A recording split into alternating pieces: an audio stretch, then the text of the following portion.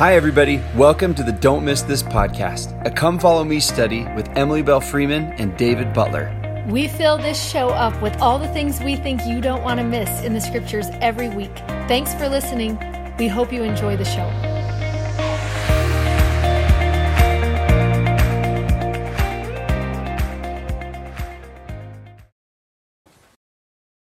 Hi, everyone. I'm Dave Butler. I'm Emily Freeman. Welcome to Don't Miss This. We're so excited that you are here. This is our scripture study podcast. We move through pointing out things we think you don't want to miss. Hallelujah. And my cousin said the other day, it was her favorite line when I said, and where Emily tells you the things you will love. I can't help it. That was my best. She's like, that was your best intro, by the way. Maybe we need to go back to that one. We don't know. All right, today we're doing Luke 12 through 17 and John 11, which, who divided up the chapters? They should have made the Gospels go way into the summer, in my opinion. All the way through August. You have so many stories here. One we're not even doing.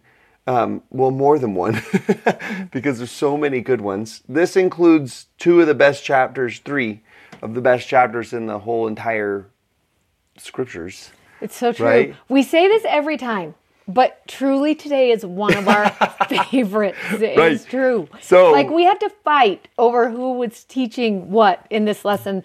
And so if we just interrupt each other through the entire lesson, we're asking forgiveness now, because we're just going to make sure neither of us forgets anything. The best parts. Yeah. Exactly. Because they all have the best parts in them. They're legit, really. Yeah. Like, just so you know, Luke 15 is the best chapter in all of Scripture. I'll fight everyone on it. And I would win. I'll win. Right? Like, I have that page from Moon's Bookstore. Remember, you can get those, like, pages from old Bibles, from a Geneva Bible of Luke 15. I was like, oh, if my house burned down, that is what I would grab, that one page. Where is it? I just want to know, where in does my it entry, hang? right in my entry when you walk in. So I good. love it. I love it so much. I'm like, actually, this is the only page of Scripture I need. You know, I just read this over and over again. It's fine. So, anyways, so good. We're calling today Lost and Found, and we can't wait. Okay, section 1, take it away. She won this one. Oh, I love this story so much. We're going to be in Luke 14, so that's where you're going to want to start. And I love that we titled this one Radical Generosity, because sometimes that is what Jesus brings to the table, is radical generosity. All times. Okay, so true. I want to be more like that. This is one of the things that I love the most about him. This is going to be a parable, but I love the thought of this parable and what's going to happen. We're in Luke 14 is where we're going to be.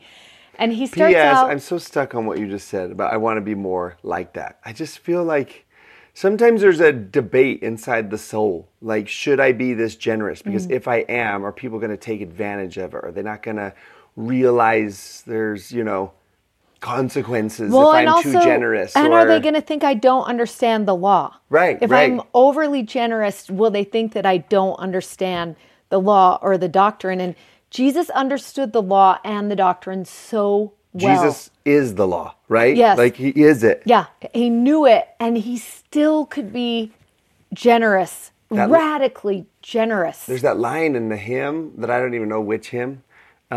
It's okay, you don't have to write in and tell us. I'll look it up after. But where it says he won our souls with love. It's like that's actually what wins people over, right? The thing that actually works to win people over is not additional shame. It's not additional exclusion. It's not the explanation of, penalties. It's love wins people over to the law. Which reminds me of Ammon. In when he won their hearts. Wins their hearts, yeah, and it's because he loved them so well, and then he won their hearts, and then he began to teach. Yeah, and they changed because of the love, right? Yeah. Where it's just like, obviously, Jesus wants the woman in adultery, for example, go thy way and sin no more. That is the life I actually want you to live. Yeah. Saying that, radical generosity does not condone sin. Yes. But it gives someone like the energy and the reason to walk away from sin. Yeah. So this is going to be a time where you just are going to experience this radical generosity. And what happens is we start in Luke 14, verse 16.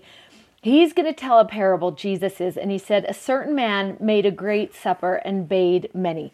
And I love the thought of this because I'm someone who loves to make great suppers. That is true about me. And I love to invite many to come. Our door is like, our home has an open door policy. Just anybody can come in who wants to. And I imagine that about this man, but I also love thinking about this.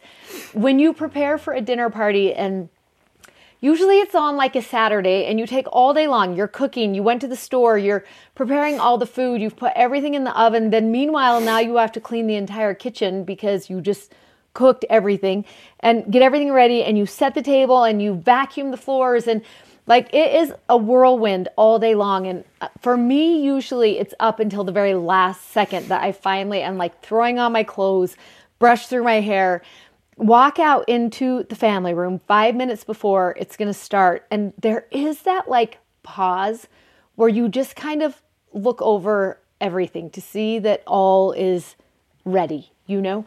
And I love that pause, that 5-minute pause of like the glasses are full, everything's laid out. You feel that anticipation of what goodness is about to happen there. And that's what I imagine when I read verse 16. A certain man made a great supper, and he bade many. And he sent his servant at supper time to say to them who had been bidden, come, because all is ready now. And in those days, what would have happened is they would have sent out the save the date invitation like a month before. I'm going to have this dinner. It's going to be on this date. I'll send my servant when it is ready, when it's time. And so the servant went out to tell everyone, tonight is the party, so you should come. And what happens in verse 18 is they all with one consent begin to make excuse. And the first says to him, I bought a piece of ground and I have to go see it. So could you have me excused from the dinner? I'm not going to be able to make it. So he goes to the house of the next guy and he's like, listen, I bought 5 yoke of oxen and I have to go and prove them. So will you please tell him I actually can't make it this time? And another said, I married a wife and so I can't come. And the interesting thing is, when you hear all those excuses, my mind wants to first go to, like, go look at the ground tomorrow. Right. Prove the oxen in the morning when you wake up. Like, they're all such, like, they're the, like, regular duties of everyday life. Yeah. It's not like someone was like, my mom's in the hospital. Will you tell him I can't come? All of those things would still be there the next morning. All of them. And so I love that thought.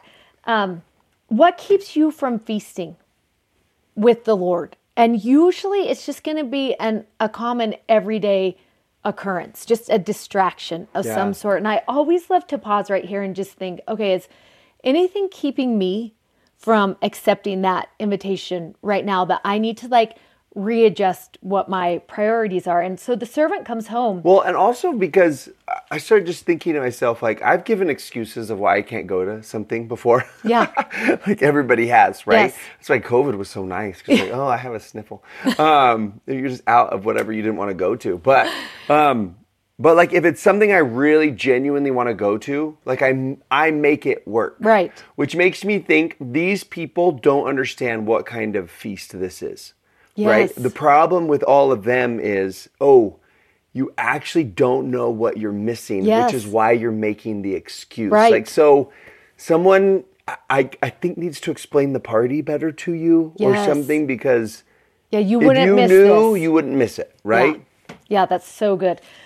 So he goes home and he tells the master, nobody can come. And I think it's so interesting, that emotion right there in 21. It says, the master of the house being angry said to his servant, and I actually love that he experiences disappointment.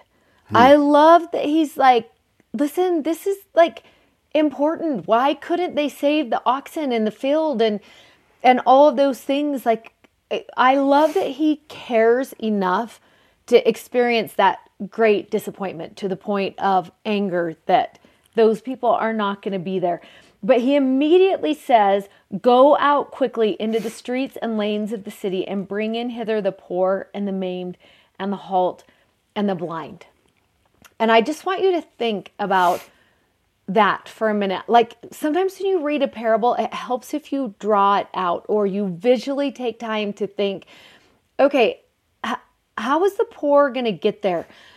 And what would he have worn? And the blind, like how did he get to the house? I love to think that part through. And the maimed, all of a sudden I start thinking that servant did more than just be like, hey, do you want to come to dinner? This is the address. But that servant was probably putting in a lot of work to actually get those people to the table, which I think is so important to remember. Right, because it actually would be really easy to say like, well, I invited them. Yes. I tried. But they didn't come. Yeah, they didn't come. And it's just like, well, of course they didn't come. How would they get there? And they probably felt stupid coming also because they're like, wait, I'm way out of place there. Right. You needed somebody to mediate that. Yes. And get them and lead them and carry them. And this worksheet that is in the back of the journal for this week, you're going to want to think about this as you're going through. And I love the thought of like processing through every single invitation and how it was extended and how it was received and how the person got there. And so who was invited is going to be the first thing. The second question we want you to ask is what held them back from maybe being able to come to the table? Whether it was personal choice, whether it was like a real life, not inconvenience, but like something that would like realistically hold them back from getting there, and how they got there in the end. What was it that got them there? And we really want you to take the time to go through every person and just think, okay, logistically, how does this person get to the table? Yeah. If you were to go through every single one. So it says, the servant said, Lord, it is done as you have commanded. Everyone's here. They're all sitting at the place and there's still room. So now what do you want me to do? And this, I think, is my favorite verse in the whole story. And like triggered by that really, really rad line in 22. Like mark that. Yet there is room. Yeah, there is room. There is room for you. There's still going to be room. And so he says in 23, go out into the highways and the hedges and compel them to come in that my house may be filled. And this is what I love about this. If you research about the customs of the Jewish culture, people who were in the highways or the hedges, that's on the outskirts of town. The hedges and the highways are outside the city, the acceptable place. These are the people in the margins. And I love that he says to the servants, oh, you forgot the people in the margins. That's where I need you to go. And then I love that he uses that word compel. Yeah. It also means urge. Like you are going to have to talk them into coming for exactly what you talked about. They will not be sure they are welcome here. They will wonder if you have given the wrong invitation. They're not going to be sure that this invitation is actually for them or that there would really be a place at this table. Compel them to come because I want my house to be filled. And I love this verse. Of all the verses, this is my favorite verse as you think about how did they get there, those on the highway and the hedges, and that servant. And what did that conversation look like? How did he build trust? How did he get them there? Like, don't you just want to think about that conversation? And it really makes me think to myself, what is my posture in my faith community? Who am I inviting to the table? And am I as comfortable with the ones who should obviously be there as I am with the people in the margins? Because Jesus is okay with the people in the margins coming and sitting at the table. That's what we learn about this lesson. And I think it's important for us to remember that. Are we doing a good job of building trust? Are we doing a good job of loving well? This is radical generosity. This is like thinking way outside the box. And I love, one time David and I were studying this together. Do you even remember this? And we were up at the kitchen table and we were just hammering out this whole parable for seminary. We were going to teach it in seminary. And at the end of when we were reading, David said to me, what was he serving at the banquet? And I was like, oh, it doesn't say. And he was like, no, I think it does. So I go through and read the entire parable, word for word. And then I'm like, no, it doesn't say. And he was like, think about it. Think about the people who were sitting at the feast all around the table, the blind, the maimed, the people in the margins, right? The hedges, the highways. What were they hungry for? And I still was like thinking about turkey and mashed potatoes at the time. So I just looked at him like, this is not making any sense. And then do you remember what you said? Yeah, it's what they needed. It's healing. That's healing and covering and inclusion and all. It's exactly what every single one of them needed there. And it's interesting that the people who came realized their need. Yeah. Right? Like that they were like, the other people were just like, oh, I don't think I need Anything. I don't think I need anything because I have oxen and I have land and I have a wife. Yeah. So I'm good. Right? And it's just interesting that those who recognized that they were hungry and hurt and lacking were the ones that were most compelled to come. You know? I think if God had mottos, they would be at the end of 22 and 23. Mm-hmm. You know? I was like, oh, what legacy are you trying to build? What's your motto? And he would say, yet there is room and that my house may be filled. Yes. He's like, that's actually my motto. If you have in any corner of your brain or heart, the idea that God has a quota of some sort, right? That, you know, like, we reached capacity. Yes. These lines, you know, should come to the front. Yet there is room. And he says, my purpose is that my house may be filled. I'm not trying to find reasons to keep people out.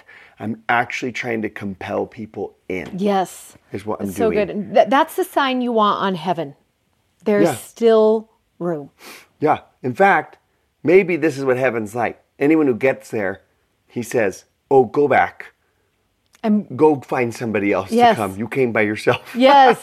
Yes. You know? Yeah. Just go back. Maybe that's what Section 138 is all about. Yeah. You know, the missionaries to the spirit world or whatever. Go bring people. And don't you want your ward family to be the type of family that this is what your sacrament meeting looks like? Yeah, and there'd have to be a culture shift in some places. Like hold on, what if our goal really was that the house may be filled? Yeah, come to the table. Right. Yeah, and you had that come to the table mentality all the time. And can we explain the feast better? Can we do a better job of saying what that feast is? We legitimately have a table in our sacrament meeting rooms. There is a table and there is a feast that is set. And anybody who's ate is saying, that's not a feast unless I take the biggest piece, you know. But like what it symbolizes is every gift and every amount of grace that he has to offer, whatever the conditions of your life are, whatever your needs are. Yeah. A table set. We have a table set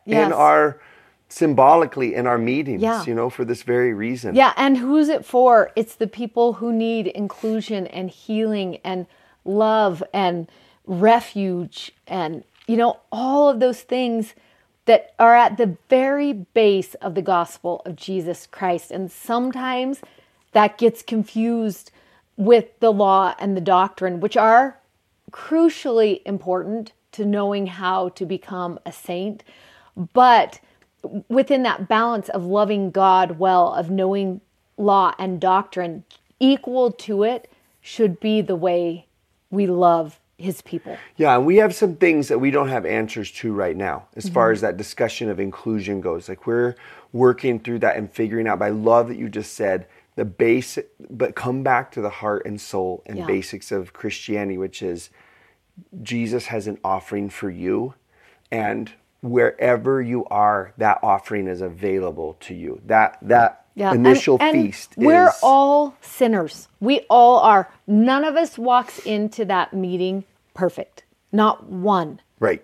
And who are we to judge the level of somebody's ability to walk in and receive Jesus? We all need him as desperately as each other when we walk in the door. It would be a fallacy to think because I've lived this, and this way, I have now earned that feast. Yes. But rather, because I've fallen short, Yes. because I've failed, and because I'm hurting, I actually need that feast. Yeah. You know? Oh, it's so good. That's such a good parable. You think that's the best one, you're wrong. The next ones are coming, right? And who loves it? They're next door neighbors to each other. This is Yes. a great neighborhood in Scripture. Yes, it is. Right? Yeah. And I love that our good friend Michael Wilcox will call these next two parables warm-up parables for what will be David's favorite chapter in Scripture.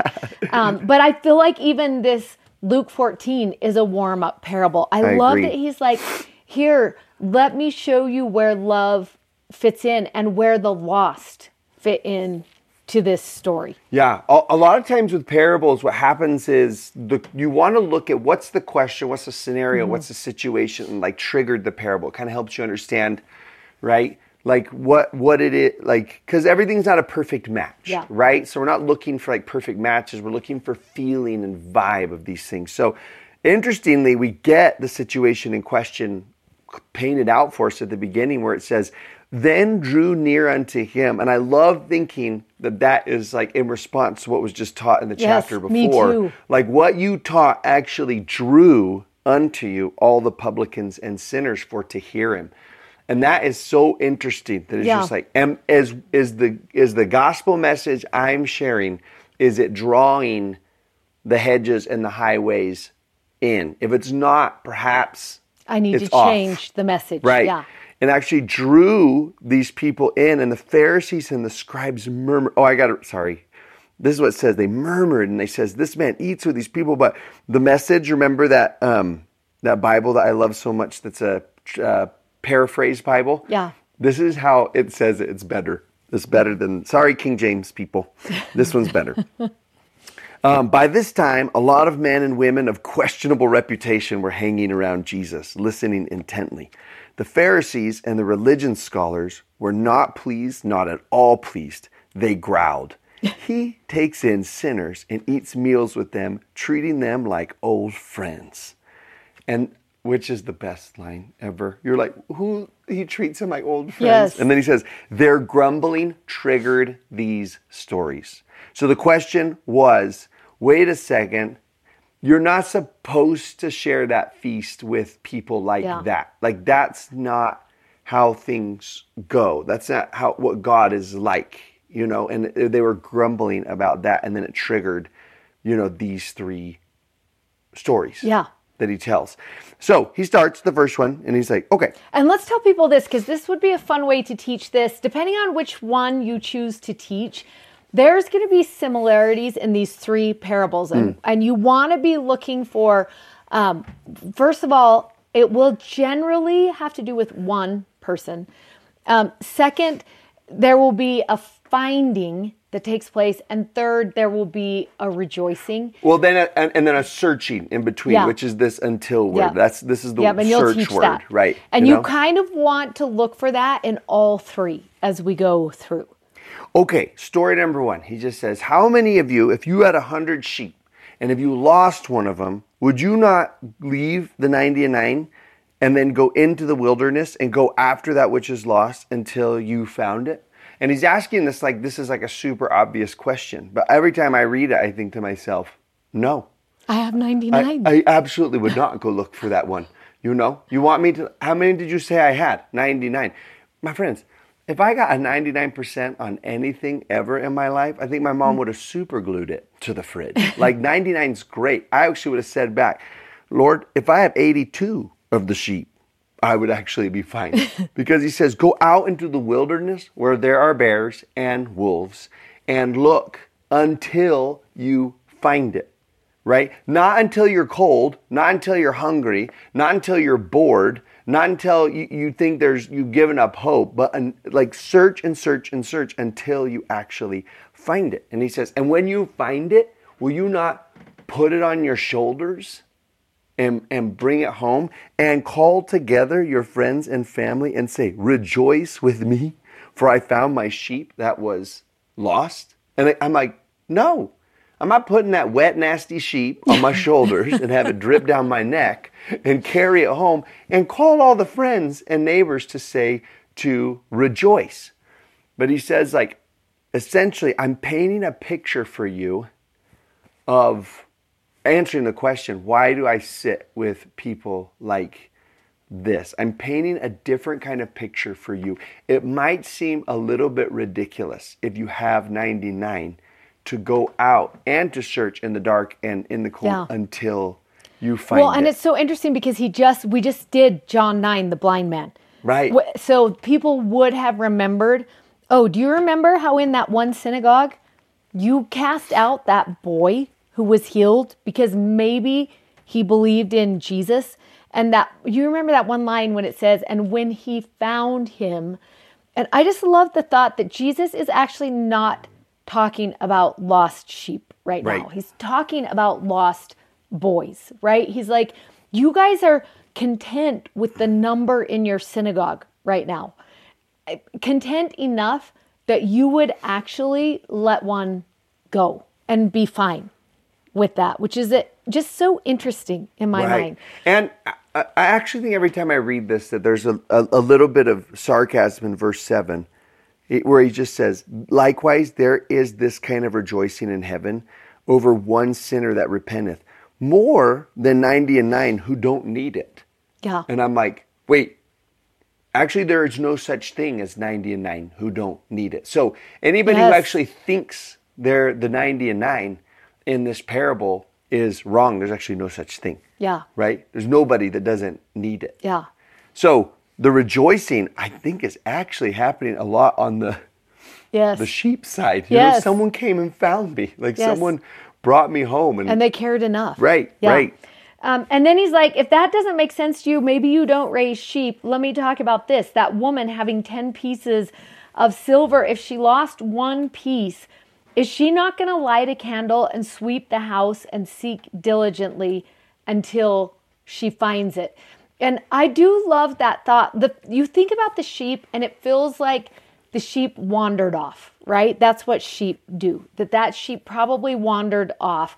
And that required a shepherd to actually go out after it. But in this story, it's interesting because it almost feels like there was neglect involved. Mm-hmm. How did you lose, that piece of silver? Were you not careful with it, or what was happening? And sometimes that's true of us. Sometimes we are not careful with people, and it might be neglect on our part that causes someone to get lost.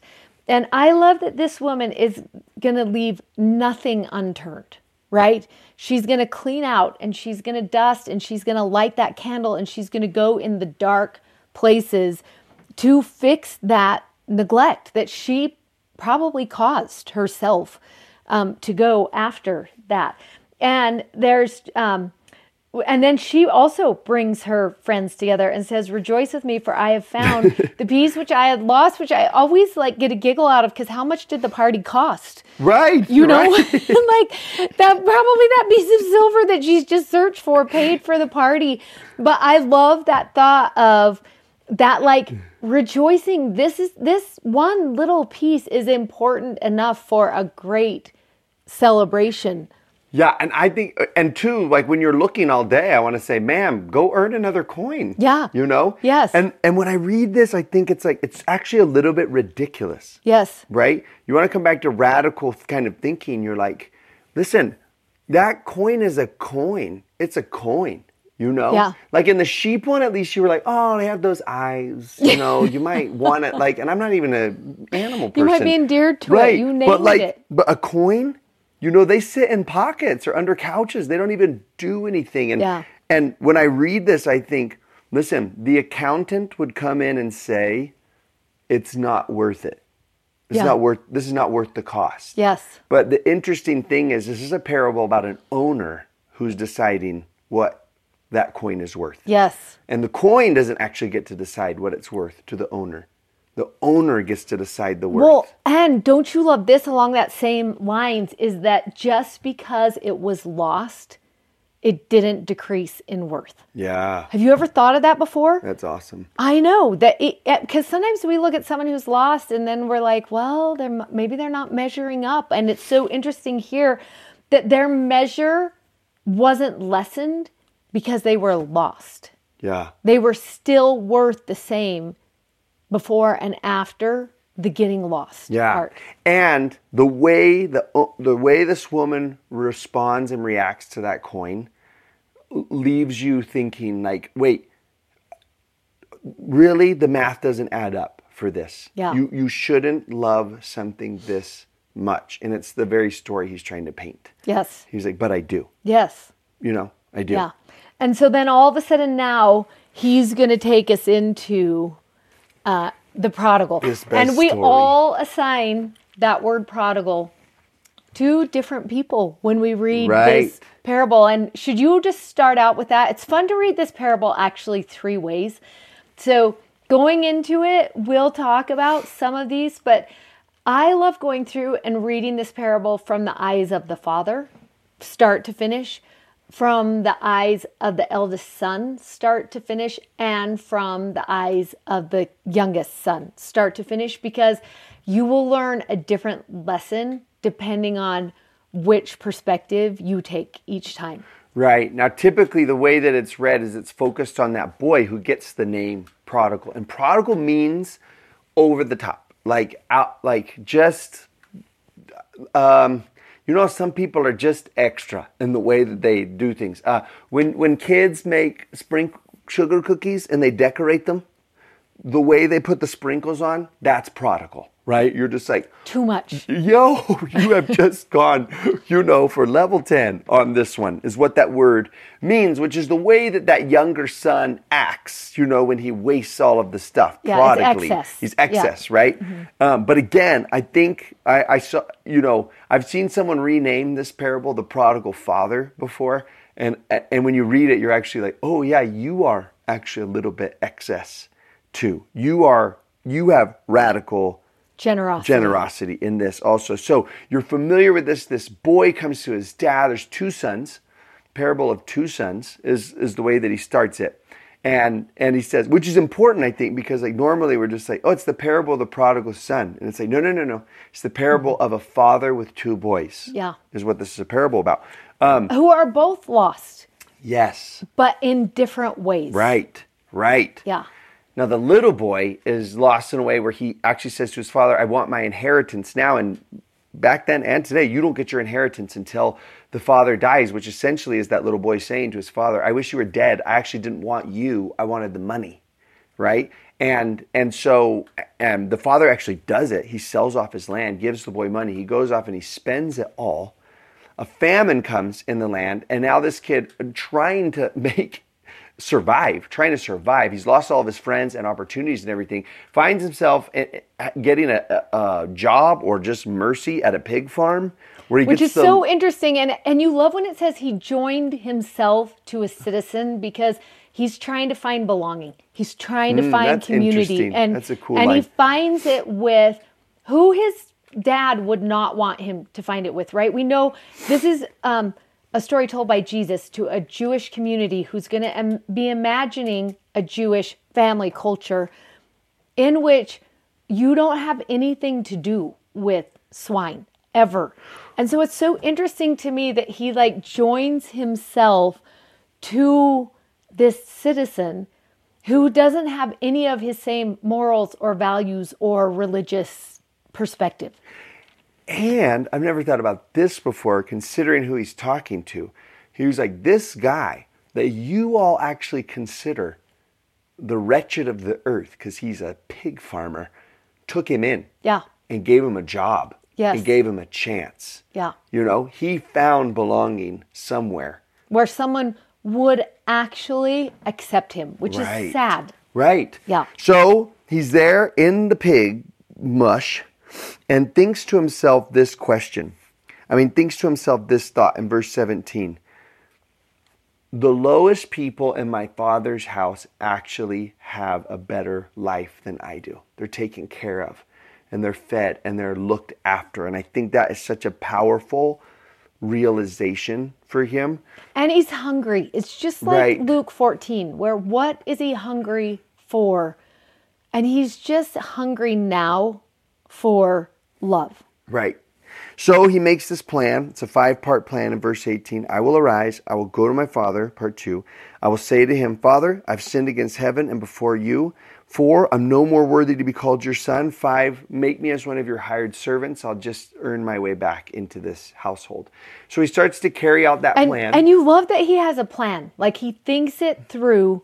This is what the plan is going to look like. And sometimes for us, we would call that a plan of repentance. Okay, I just thought that for the very first time this weekend. Yeah. I was like, oh, it's so interesting that he has a checkbox in how to get back into his father's. Yes. He's like, oh, you're supposed to do this and Yes. this and this and this Yes. and this Yeah. to get back. Yes. You know? Yeah. And then it says this. So he starts carrying out the plan. And he arose, verse 20. He came to his father. Then this line. But when he was yet a great way off, his father saw him and had compassion and ran and fell on his neck and kissed him. And there's 2 parts of that are really, really powerful to me. One, it says when he was yet a great way far off. And on one end of that, it's like the only way that father would have known that the boy came home is if he were watching for him. Like there was no alarm system. There was no, like he would have had to have been watching for him. And he didn't have the date on the calendar. There wasn't a warning, which means he's just consistently watching from the window. And I'm so intrigued by the second part of that, which is when the boy was still far away, the father ran out to where he was. And I He love this didn't- part. Don't miss my favorite Oh, I part won't. when you I tell won't. this story about the wife. Oh, yeah, yeah. Are you going to tell that part? Just her, yeah. When he's like, she's like, you need to come eat dinner. Right. Yeah. And he's like, at night after night after night after night, right? She says, hey, it's probably cold by the window. Why don't you come closer to the fire? And he probably says, no, I'll just have an extra blanket. Or dinner time, she's like, hey, come to the table, have dinner. And he says, would you mind making me that plate? I want to eat it at the windowsill. I'm watching for my boy to come home. And it's so interesting. The boy who wasted it all, the boy who said, I wish you were dead. And the moment he sees that boy, his gut response is compassion. That's response number 1, was compassion. He did not tap his foot and wait for the kid to make it all the way home. And he didn't say, once you clean up your act, then we can start having a conversation. But he ran far away. He was still far away. You know, sometimes we're like, oh, do this and this and this to come back, and then you can have the love of the Father. But he ran out to where he was. And please notice that in 21, when the boy says, oh my gosh, wait, Father, I'm so sorry I sinned against heaven, and starts going through this plan. Please notice the order here, that the hugs and the kisses came before the apology, while that kid still stunk like pig. And he says, go get my slippers and my robe and my rings and kill the fatted calf, right? Which is the prized possession of the family. Like a dad wouldn't have killed the fatted calf even for his favorite daughter's wedding. Like that's just like, this is the, you know, and essentially says to that boy, no, you won't earn your way into this family. I will actually offer up my most prized possession as a symbol, as a way of showing you what you actually mean to me. And he says, and strike up the band. Call the DJ. We are having a party. Yes. You're home. You're home. And so you start reading that, and on one end you're like, okay, what if you're that younger son? You could read it from his perspective.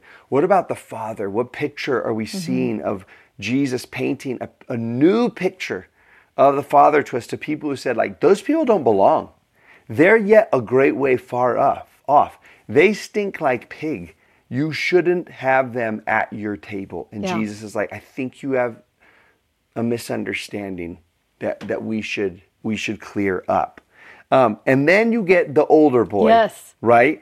And the older boy comes, hears all the music and dancing, and kind of like gets a little bit miffed by that, where he's like, wait a second, I have done good my whole life and have never gotten that party, right? And he stays outside, and then you see the dad again, and the dad comes outside of the party to the boy who, on one end you have a boy who's lost because of the way that he lives a wild life. Mm-hmm. But you have another boy who's lost, and he's actually lost in his obedience. He's actually lost in like, wait, I thought, I should get that party because of everything that I've done, and the father comes out to that boy also. I know. Don't you love that they're both in a field? Oh, and that the father has to go out and meet them where they are as they are. One stinking like pig, the other just so much contention because of circumstance and what he feels he is owed. And I love that the father meets them both where they are and has that conversation. But then they both have the choice if they're going to come in and sit at the table. They both get that choice. The younger son has to make the choice of, do I want to be in this family still? And the older son, same choice. Am I willing to go and sit at the table with someone like the younger son? Like they both have to choose. And I love that the story ends without us knowing what either of them did. Right. Were they going to come to the table that had been set? I love too when I read this story, and I love to assign out who was everyone in the parable. And the younger son, obviously, in that situation would have been the publicans and the sinners. Right. And the older son would have been the Pharisees and the people who were keeping the law safe. But I love to think about the Father as our Heavenly Father, as God. And one time when I was reading this parable, I was like, well, where's Jesus in the story? And as I was reading through, all of a sudden that fatted calf took on a new meaning to me. That if you look up in the Bible dictionary, the best sacrifice would have been one that was fatted. It was one that was prepared for that sacrifice. And it's almost as if the Father was saving this sacrifice. Go prepare the fatted calf. That's how I will welcome my son back to my table. And it's really interesting because there's two interesting verses that bookend this parable. And one happens at the very beginning when the boy says to his dad, Father, give me the portion of goods that falleth to me. And he divided unto them his living, which means the younger son got his portion, but the older son also got his portion at that time, which would have been a double portion. He was the oldest. In essence, they both received all that the father had in that moment. And the young boy wasted his, and his way back into the family is going to be through this partaking of the fatted calf. That's his welcome back in. But it's interesting because the older son says to him, I never transgressed. I was always here. I was always obedient. And yet you never gave me a fatted calf that I could make merry with my friends. And I think it's so interesting, the father's response. But as soon as this thy son was come, which had devoured thy living, you killed for him the fatted calf. And the father says to him in 31, Son, you have ever been with me, and all that I have is thine, including the fatted calf. It was already yours. Whether or not you chose to partake of it, that was your choice all along. It's been here all along. And I love that thought of that grace, that gift of grace at the table. It was there for both boys equally. That fatted calf was there for both boys, but they had to choose to partake of it. The father offered the fatted calf, and they had to choose if they were going to partake. And that was true for all of the people there, the publicans, the sinners, the Pharisees. Everybody got to choose who's going to recognize the gift I'm providing at the feast. And that's my favorite part of this whole story is, will I partake of the fatted calf? Right. Will I? It's beautiful. See? Best chapter ever. So good. We love that story. Fight you. Okay. This next story is one that's really well known and loved. And it's a story of the 10 lepers. Too bad in 16 we're missing that one parable of Lazarus. Everyone make sure you read it. I love that one so much. Yes. But we're doing another Lazarus at the end. We had to pick a Lazarus, y'all, and we picked the other one. So don't feel bad. But this one's about these 10 lepers. And something that we really love about this story is there's almost like a pattern here with this 10th leper of something we're calling living like that last leper and what that looks like. He's going to walk away in belief and faith, rejoicing. And it's like, wait, what if I want my life and relationship to look like that? Like, what's that pattern? Yeah. Look like? And what's the lesson? How do I get to that lesson? And I love what happens is, as we get in there, we're in Luke 17 now, and we're going to start in verse 11. It came to pass as he went to Jerusalem, he passed through the midst of Samaria and Galilee.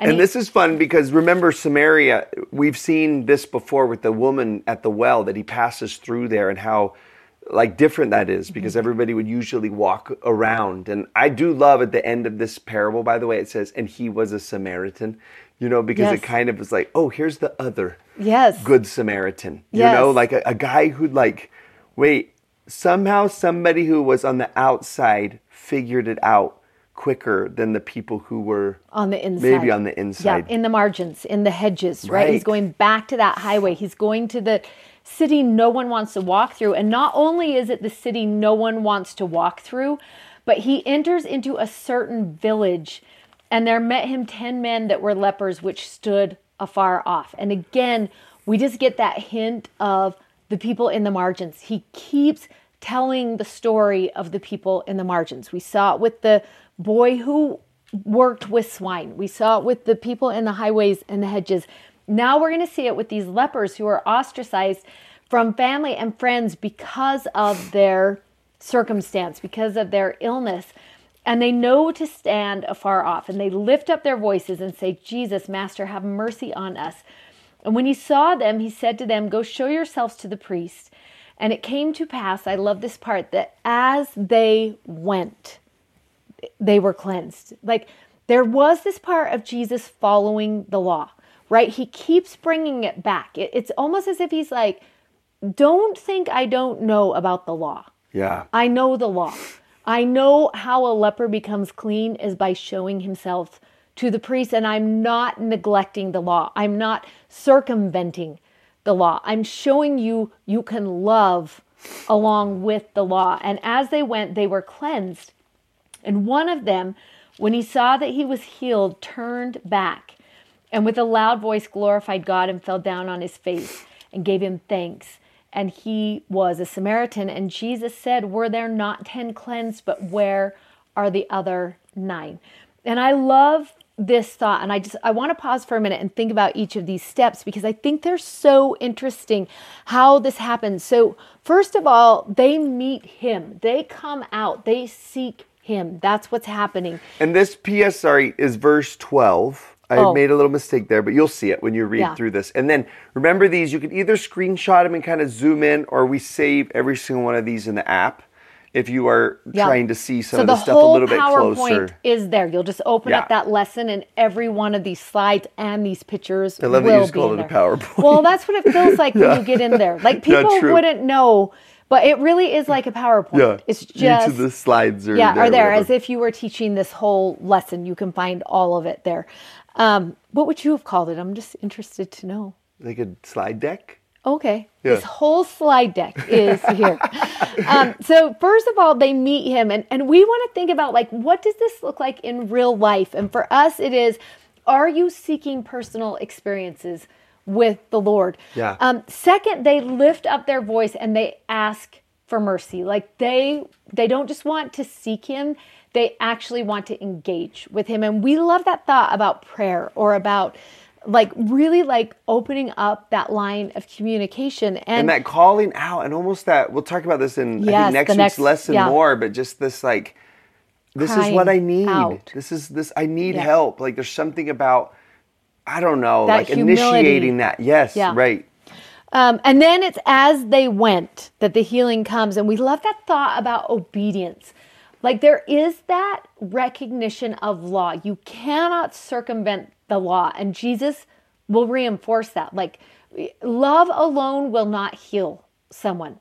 That there is that balance of love and law that will actually heal someone. And if you like even took obey to just like live out your faith, like if that was the line of what obedience meant, it's just interesting that it's this like, as they were doing it, you know, like some people they were are going like, through that rhythm. Give me the miracle first and then I will live this way. But rather Jesus is like, start living it and watch it come alive as you live it. That's so good. And then I love this in verse 15 where it says, and one of them, when he saw that he was healed, turned back and with a loud voice glorified God. And that word turn back is one that anytime I see it, immediately I'm like, I need to remember this means repentance. Yeah. To turn again to Jesus, to turn back to Jesus. We would also use the word repent for that, just to turn back again. And I love that you see that here, what that actually looks like, and he glorifies God. Well, and I think it's cool that, like, you might be tempted in your mind to say, but that leper didn't do anything wrong. Why does he need to repent? That's so good. And that's so awesome to actually then, good. If you thought that, you need a new definition of the word repent.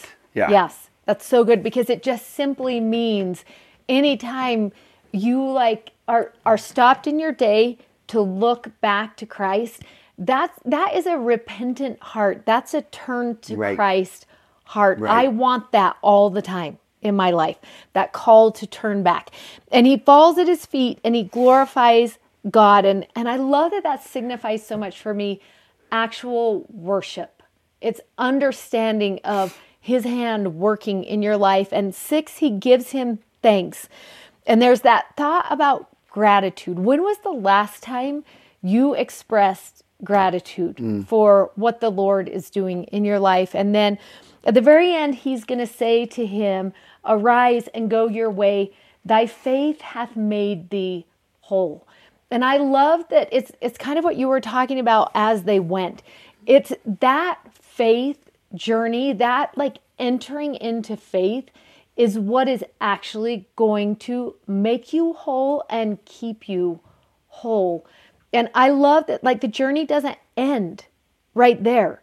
That's going to be a life journey now. And it makes me think, several years ago, I was invited to go speak at the detention center in downtown Salt Lake. And in that room of kids who came in, there was a group of boys who they called the D group, and they sat on the very front row. And it was a group of boys that if you met them in a dark alley, you might be nervous. That's what you would feel like when you were there. And there are very strict rules when you speak in a situation like that. No one's allowed to talk. They can come in and sit down, but people don't talk when you're there. And the guards sit right there, and the counselors sit right next to him, and everyone just has to sit quietly and look forward. And it was Christmas time when I went in to speak. And I had put together a whole lesson that I was going to do about the gifts of Christ. And I had brought little presents I was going to set out. And I had worked for a long time on the lesson. And when I sat down and watched the kids start coming in, the Spirit said to me, you brought the wrong lesson. And I was like, I'm speaking in 3 minutes from right now. So what lessons did you want me to bring? Could you have told me that Yeah, in the yesterday? 3 days that I was wrapping the gifts and all of these things. And immediately the Spirit was like, Luke 17. And I went there, and in my Luke 17, I had this picture from James Christensen that I love. I love this picture so much because it depicts so many things for me. And if you're listening on the podcast, just look up James Christensen, the 10 lepers. But I love that it has these bells. They would have had these sticks with bells that they would ring so people would know they were approaching and know to get away from them. It was this group of men that had been taken away from their families, that was in this community situation where there was no touching and no familiarity, no friends, no family at all. That's who these men were. And we talked about how what Jesus, I started telling this story, and we talked about how what Jesus was offering these men was change. It was a chance to actually go back home. Yeah. But different, in a way that they could actually live outside that circumstance they had been placed into. And as I was teaching, the Spirit so carefully was tutoring me that these are those boys. And so I got that picture, and I said to them as I walked through that room, which one of these do you think loved Jesus the most out of all of them? And I just walked through and I let them kind of look. It was so quiet. And I remember I got to the end of that group of those boys from the D cell. And as I got to the very last one boy put out his finger and just touched this guy and said, "This one."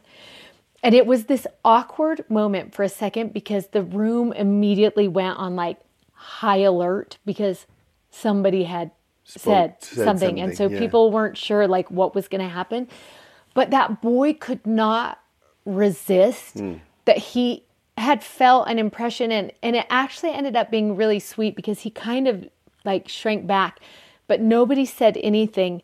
And then this sweet confirmation came into that room of like, be this boy, allow those personal experiences and open up your heart to prayer and learn what law looks like and obedience and go through that process of turning again to Christ and what worship looks like and gratitude, and maybe allow that belief to come into your life. And that's how change happens. And it was so sweet for me for a parable to actually be like real, like applicable in that moment to someone, and to realize that Christ's teaching is so powerful as he leads us through these examples. They can be life changing. Like these 7 things can actually change a life. And what I love about these 7 things is they're a focus on him rather than the healing that he brought, right? There's no focus on like, this isn't the formula to healing. It's not the formula to a miracle unless the miracle is him. Yes. And their miracle is wholeness, right? What I love is like, even if they weren't cleansed of their leprosy, they still could have experienced wholeness through him. Like, I'm so happy they're so excited about the miracle. I just love that he's excited about the miracle giver. Yes. And just what that looks like. And these are things that connect us, to him and bring that wholeness. Yeah. All right, our very last story today, or our last segment this week, is the story of Lazarus, which is just a miracle that will have like so many implications for Jesus's ministry, because it's the one that really triggers the temple elite to say, oh, we've got to get rid of him at this point. He's too powerful. He's too, which every time I think through that, I'm like, that makes like zero sense to me. Yeah. I was just like, but then sometimes I'm like, I can almost hear grumbling that could come from somebody who says like, oh, he's too good. We can't have him be that good. Yeah. We lose control. Well, he's that good. And he's unpredictable. And he does things in an uncomfortable way. And he's unexpected. And we can't control what he's bringing to the table. which is sometimes scary for people. Yeah, yeah. So you may know this story. It's in John chapter 11. John's the only one who shares this story. Our word and name of Jesus for this week are going to come from this story, and we'll get to that verse in just a second. But there's this boy, and his name is Lazarus, and he's a good friend of Jesus's. And Mary and Martha, they're siblings with each other. And remember, we met them, and we looked at Martha's story and came into this chapter a little bit just to kind of show, like, oh, wait, hold on, there's something about her that you should also know. But there's, he gets sick, and there a message comes, that he's sick, to Jesus. And then he says something about that sickness in verse 4, and he says, hey, the purpose of this sickness is not that he dies, but that the glory of God could be glorified thereby. Like, God's going to use a tragedy of life and turn it into a glorified memory is what he's going to do with this, which is interesting because it probably would have put everybody at peace. Like, oh, good, nothing bad's going to happen, yes. right? Yeah. Oh, I love following Jesus. Nothing bad happens. This is our best life. Then all of a sudden, he says, I need to go to Judea, which is right near where they are. Bethany is a neighboring city to Jerusalem. It's right over the Mount of Olives. They're really close to each other. And everyone says you can't go there because you will be stoned to death if you go there. Like, people are like, they will get rid of you if you go there. And so there is this like really, really interesting tension, right? Where it's like, you can't go there. Why are we going there? Hold on. People still haven't wrapped their minds around this idea that he's introducing, that I'm going to go to die, there, to give myself over to these wicked people. And anyway, there's this tension that's happening. And then all of a sudden, they get this message that Lazarus has died. And then he says this in verse 15. He says, I'm glad for your sakes that I was not there, to the intent that you may believe. Nevertheless, let us go unto him. And it's interesting to me that he says, I'm glad for your sakes that we were not there. And he's not necessarily saying for his sake, which I read that yesterday and thought, oh, that's so interesting, because it makes me think that Jesus is actually kind of struggling with this a little bit. Like, just hold on, the intention, the emotion. Is he like, are there now days of prayer where he's like, what do I do with this situation now? Well, and what, like, and don't you think too that he's like, I'm glad for your sakes that I wasn't there, like these 12, because you're going to need to know that what I'm about to do there is possible, because otherwise it'll be really hard for you to get through the next weeks of when I'm gone. True, You need to know this. But I think it's so interesting that also it hints to, I'm not glad for Mary and Martha, right, that they had to live through this. And I need this moment for you. I need you to know what I'm capable of. And so I'm glad this happened for your sakes, but I'm sad of what Mary and Martha had to go through in order for you to have this lesson. Yeah, and that's who meets him first, is Martha, when they get to the edge of town, and she comes to him, and she just uses this line, 21, which is, it's like a line that's been repeated thousands of times since. If you had been here, my brother wouldn't have died. And I just hear every brokenhearted mother, every, just sorrowful friend saying, why weren't you here? If you were here, then this wouldn't have happened. But then the way she responds is the definition to me of trusting God. And she says, but whatever you will ask of God, God will give it you. And there was no request for him to be risen from the dead, but rather just to say, like, almost this is that line that Jesus will use days later.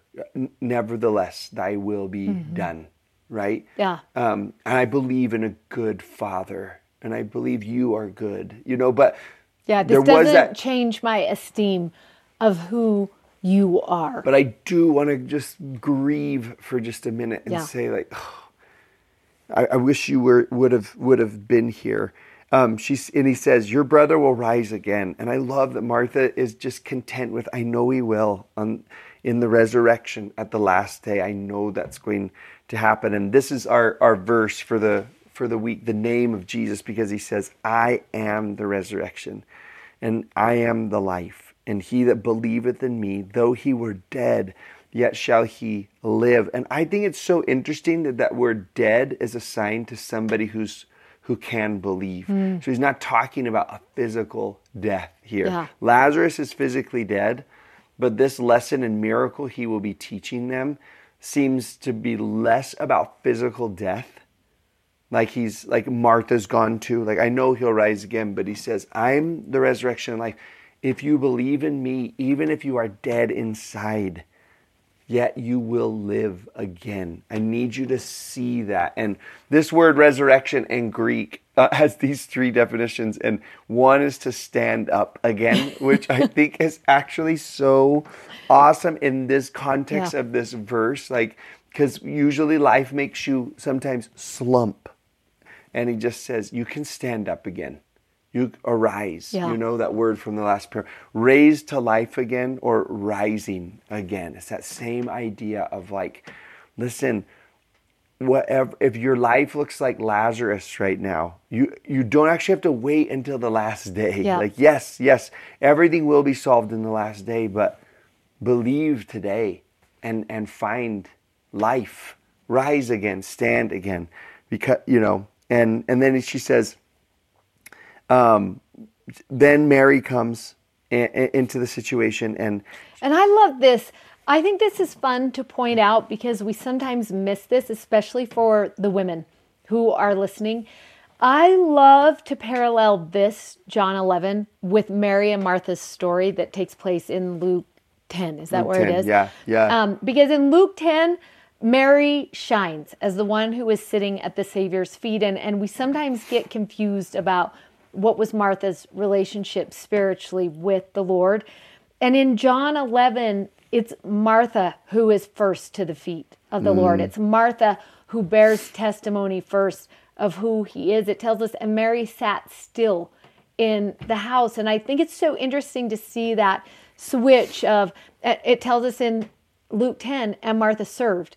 And in John 11, and Mary sat still in the house. And to realize one of these women is not more spiritually inclined or attuned.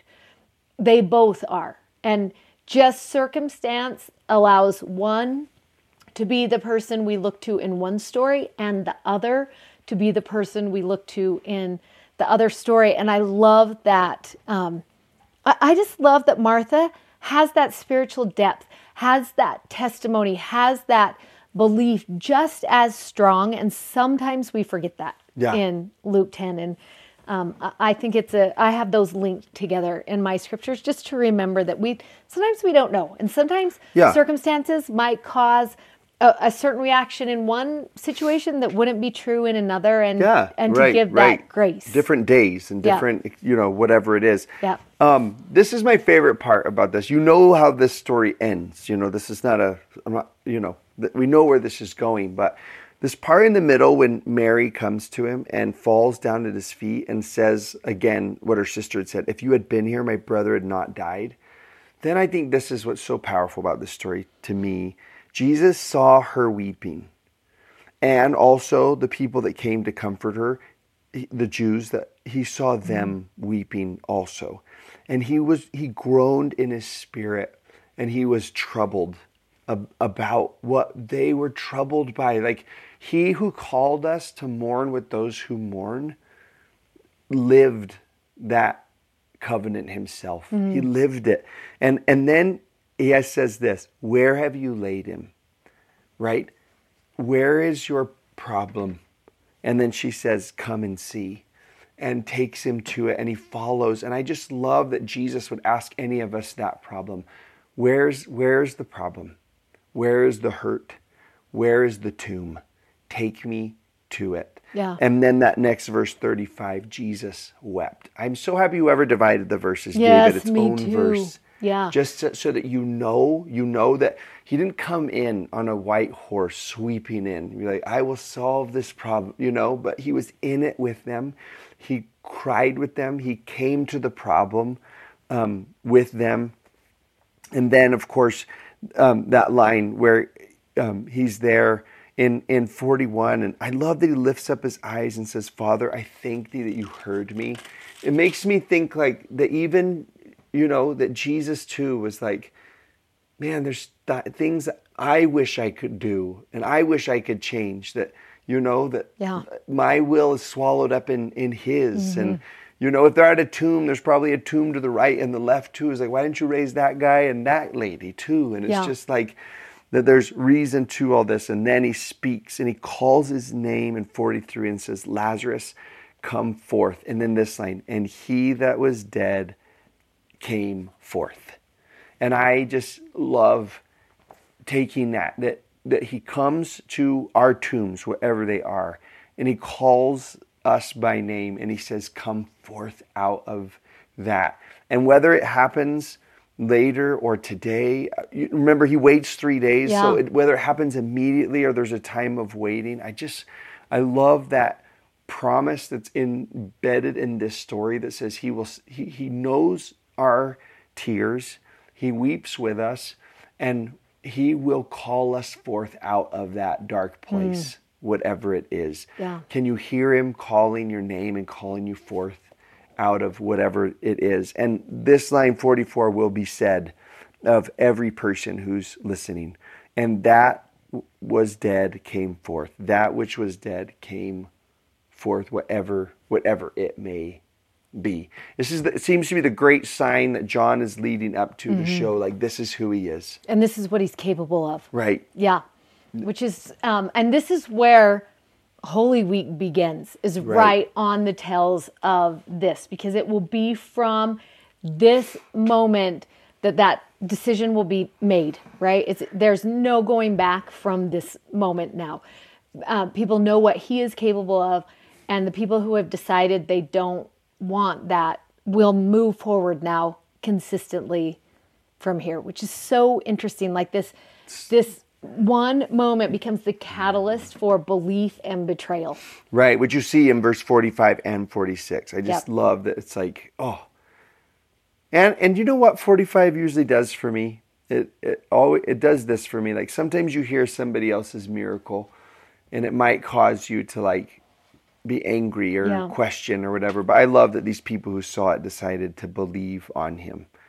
Like that makes me want to believe on him and who he is. And it's so interesting because it does say that so many believed on him, but right after that is, what do we do? Because this man does so many miracles and all men will believe on him. I know. You're like, yes. That's what we were hoping for. What's wrong with that? Exactly. Right. So just so interesting how belief can go so easily one of two ways. Yeah. Well, anyways, awesome. So much about like who he actually, you really get into the heart and character of who God is this week. And, and what he does. Yeah. Hey, we'll see you next week. This audio was taken from a YouTube video from our YouTube channel. You can find us on YouTube at Don't Miss This. Also, sign up for our newsletter at don'tmissthisstudy.com, and you can follow us on Instagram at Emily Bell Freeman and at Mr. Dave Butler. Thanks for listening. Bye.